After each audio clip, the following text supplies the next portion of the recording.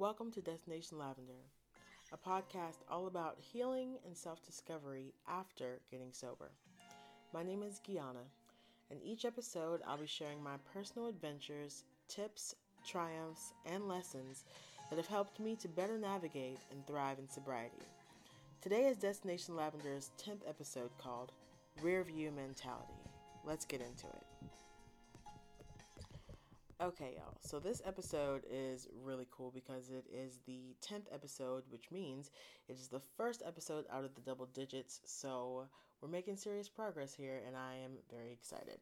So whether you have been following from the beginning or you have followed somewhere along the way between episode 1 and episode 10, thank you so much for being here and showing up week after week, downloading the episodes. I really appreciate it. So, today I'm going to be talking to you about something called rear view mentality. Now, this is something that just kind of came to me while I was driving, but it turns out it's an actual thing. And I had a feeling that looking in the rear view is not it's not a new saying, but it actually came to me while I was driving because, as I've mentioned in previous podcast episodes, I do have anxiety when I drive, and in particular with long distance drives. And so, yeah, I came up with a few things that I think it's helpful to keep in mind, um, not only when you're driving, but when just in life, when you have the tendency to look back or you're feeling anxiety and you keep checking on something that you know is beyond your control in that moment. And then I'm going to share some information that I actually found in regards to the specific term, which we'll get into here in a little bit. So basically, there are a couple of positive things that I found with the whole rear view mentality thing. And the first thing is looking back is helpful, you know, but it's helpful typically when it's done in the service of taking the next step. For example, when you need to change lanes and you're driving, you use your rear view you use your side view mirrors so that you can make sure that you have clear passage to get over so that you don't get into a car accident. It makes total sense to do that. And on that specific note, it not only lets you know like when it's safe, so it's actually playing with like time, um, because it kind of gives you an idea of like how much time that you have before you can move. Um, so there's that. So I feel like timing is like an important part of that, and it kind of helps you have an idea of like what you're going at for your future. I feel like that can be applied to not just driving, but in general. Like, you might need to think back to prior successes, or you might need to think back to prior errors that you've made to know how to proceed. Like, if you've got a sports injury, that kind of gives you a good idea of how to move forward in the realm of like physical activity. You don't want to, you know, go all in before your body is healed and ready. So I feel like looking back in a rear view sense can be helpful to know how to proceed. Um, but then conversely, um, and so the second one is one that I just said. Looking back helps you know what pace to move at for the future. But the third one is conversely, too much focus on what's behind you will keep you from operating in the present. Um, for example, you'll miss things that you're supposed to not miss. Like you might miss your exit. You might run into the car in front of you. You might almost run into the car in front of you, which is pretty anxiety inducing, and I have done it. Um, and you can also unintentionally like cause other people harm in the very literal sense of like getting into a car accident, or focusing on the past can actually like create kind of an environment of distrust between you and other people, which is not helpful in the long term. Um, and basically, what's behind you is number four, is out of your control. There's nothing you can do about it. Like, you can wait for certain things to pass, um, but ultimately, like, there's nothing you can do about things that are behind you. For example, like a tailgater. Like, that person is behind you, pressuring you to drive faster or to switch lanes to the right lane, maybe the slower lane, or maybe they're pushing you up the lane because you're driving too slow for them. There's nothing you can do about that person. And so what I've done typically is, instead of like focusing on what I can control, which is my driving, what I've done typically is I give myself this anxiety by continuing to look in my rearview mirror and see that this person's like, I can basically see their like eyeballs, because that's how close they're driving to my car. And it's not helpful. It's kind of like the anxiety of like, if you know you're going to be late. Um, feel the anxiety of it and then move on. But if every 2 seconds you're like, oh man, why didn't I leave on time? Like, oh, giving yourself a hard time emotionally and mentally, flogging yourself, like, it's really not useful. Um, and so I feel the same way about like when people are like following you closely when you drive. Like,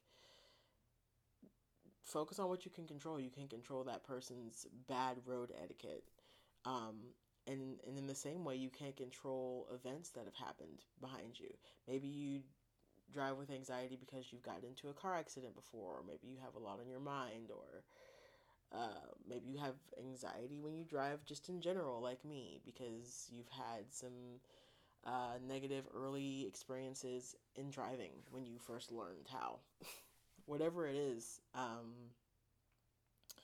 those things are behind you. Like, it's definitely good to learn from past mistakes, and it's definitely good to strike out on on familiar territory again, and even unfamiliar territory. Like, even though you have fears about it, um, be it in the metaphor of driving or actually being in the car, it's important to focus on what you can control and to not let your fears keep you from moving. Um, so those are a few of the things that I basically concluded from my experience being in the car and being anxious and constantly looking behind me and getting distracted when I could just actually make a decision to shift my focus, is what I'm telling myself. But this is why I love doing research, because I'm about to hit y'all with some information that actually made me feel a lot better about this habit I have of replaying past events in my head and past traumas and things of that nature.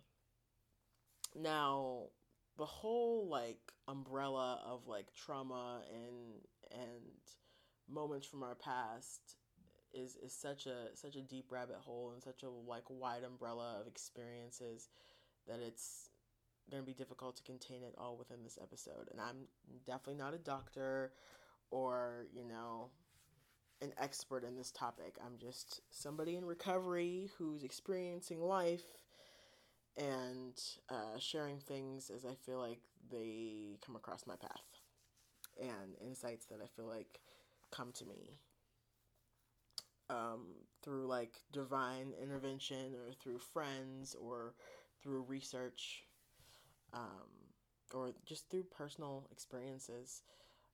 So I'm going to share with y'all something from glamourmagazine.co.uk. The specific term that we're referring to here is actually called rear view mirror syndrome, or RMS. It refers to a subconscious phenomenon where we constantly relive and recreate our past. We mistakenly believe that who we were is who we are, thus limiting our true potential in the present. Rearview mirror syndrome is not an actual medical diagnosis, but a term used by all sorts of wellness practitioners given to someone who consistently looks to their past as a guide for their future. Moving into uncharted territory can create intense anxiety and stir up old feelings of low self confidence, and often we end up turning down incredible opportunities because of this anxiety and stick to our comfort zone.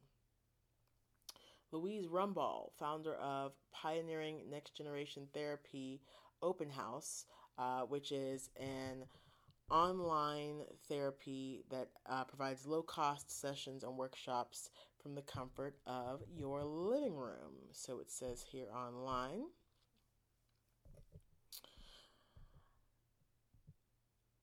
And she also is the owner of the same title podcast, which is Open House. She explains here that we can view consciousness as three distinct levels: the conscious mind, the subconscious or preconscious mind, and the unconscious mind. She says here we are actually only acting from our conscious mind approximately 5 to 10% of the time. 90 to 95% of our life is actually directed by our subconscious mind, which is crazy to me. It is thought that this subconscious mind is 30,000 times more powerful than the conscious mind. This goes some way to explaining exactly what you're up against when trying to override the decisions and beliefs being created by your subconscious mind. She goes on to say, your conscious mind uses willpower to control day-to-day behaviors, habits, and beliefs, but the conscious mind is no match against the power and influence of your subconscious. The subconscious runs in the background constantly.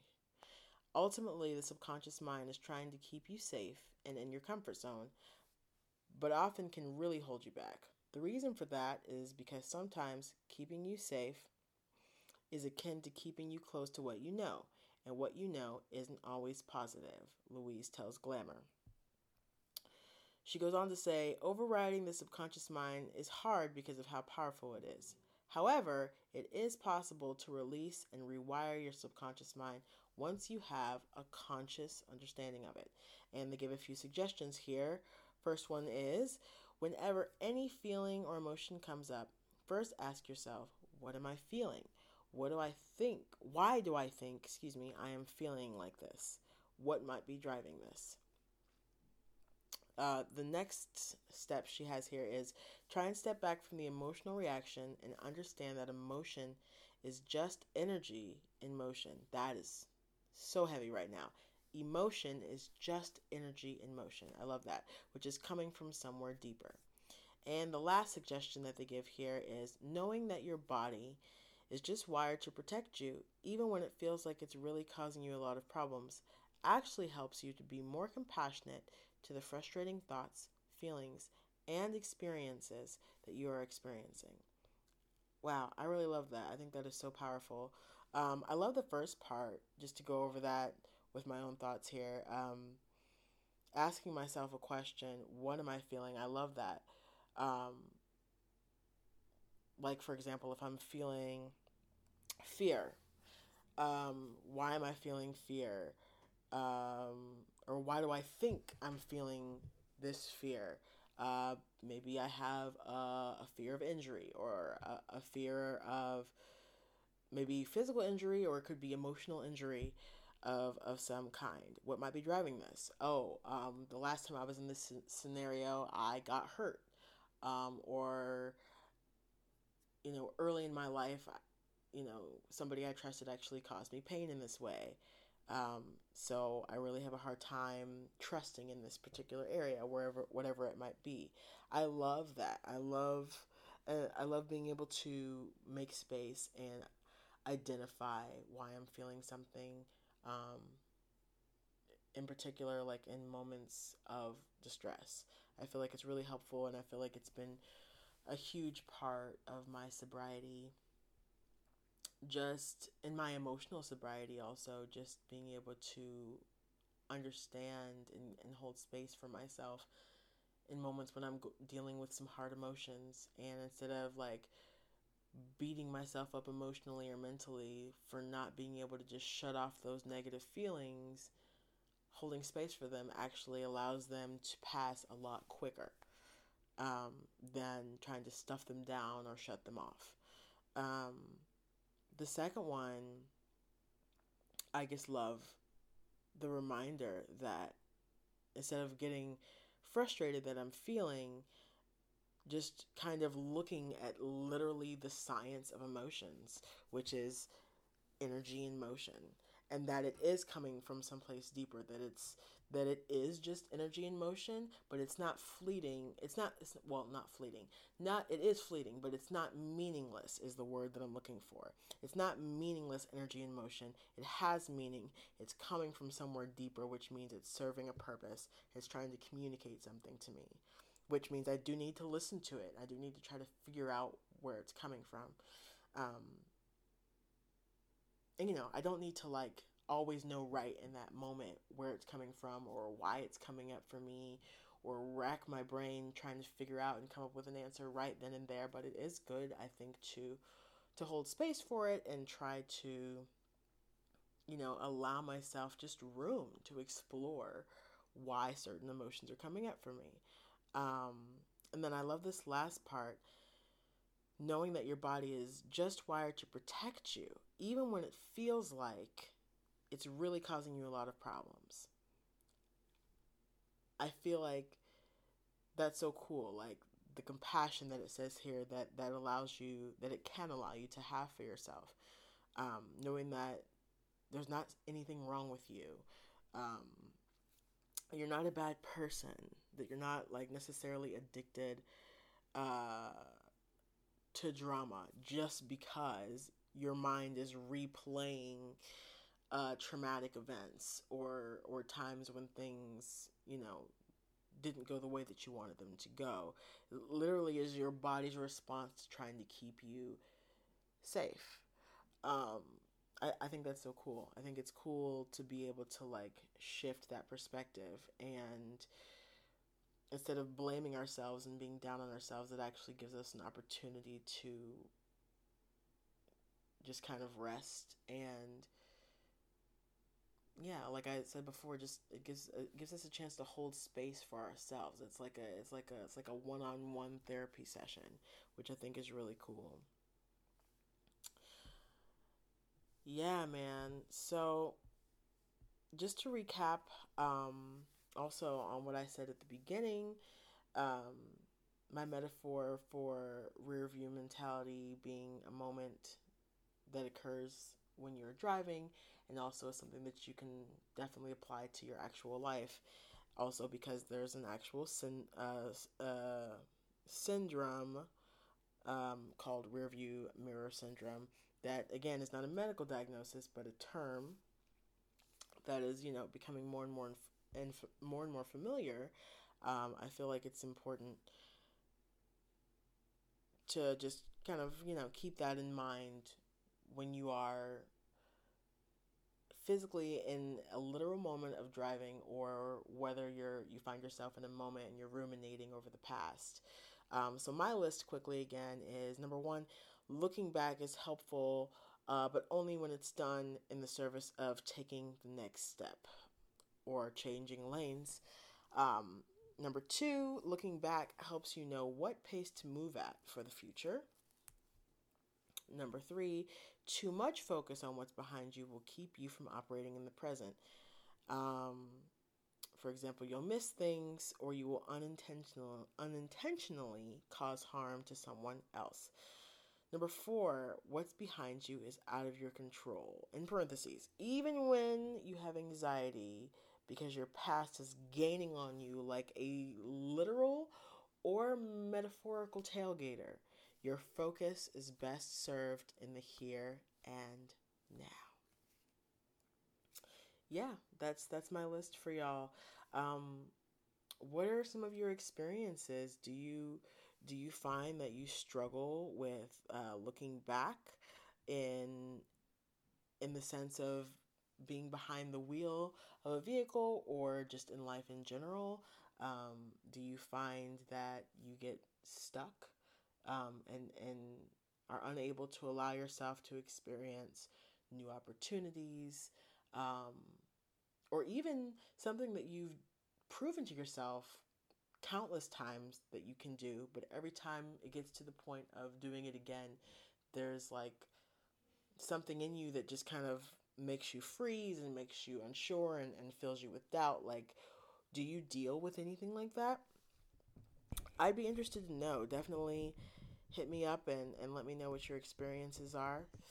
Um, if you are not following me on social media, please, please, please do so. Under Destination Lavender, I'm on Instagram, I'm on Facebook, I'm on YouTube. Definitely reach out and support those platforms so we can allow this healing community to expand as much as possible. If you do want to support this podcast and anything else that I am doing creatively, please consider becoming one of my patrons over at patreon.com/Guyana. Let's go. Joy, joy, joy. This is episode 10. I'm so excited. We're only moving onward and upward from here. Thanks for being on the ride with me thus far. And I will talk to y'all next week when we get over the threshold for episode 11.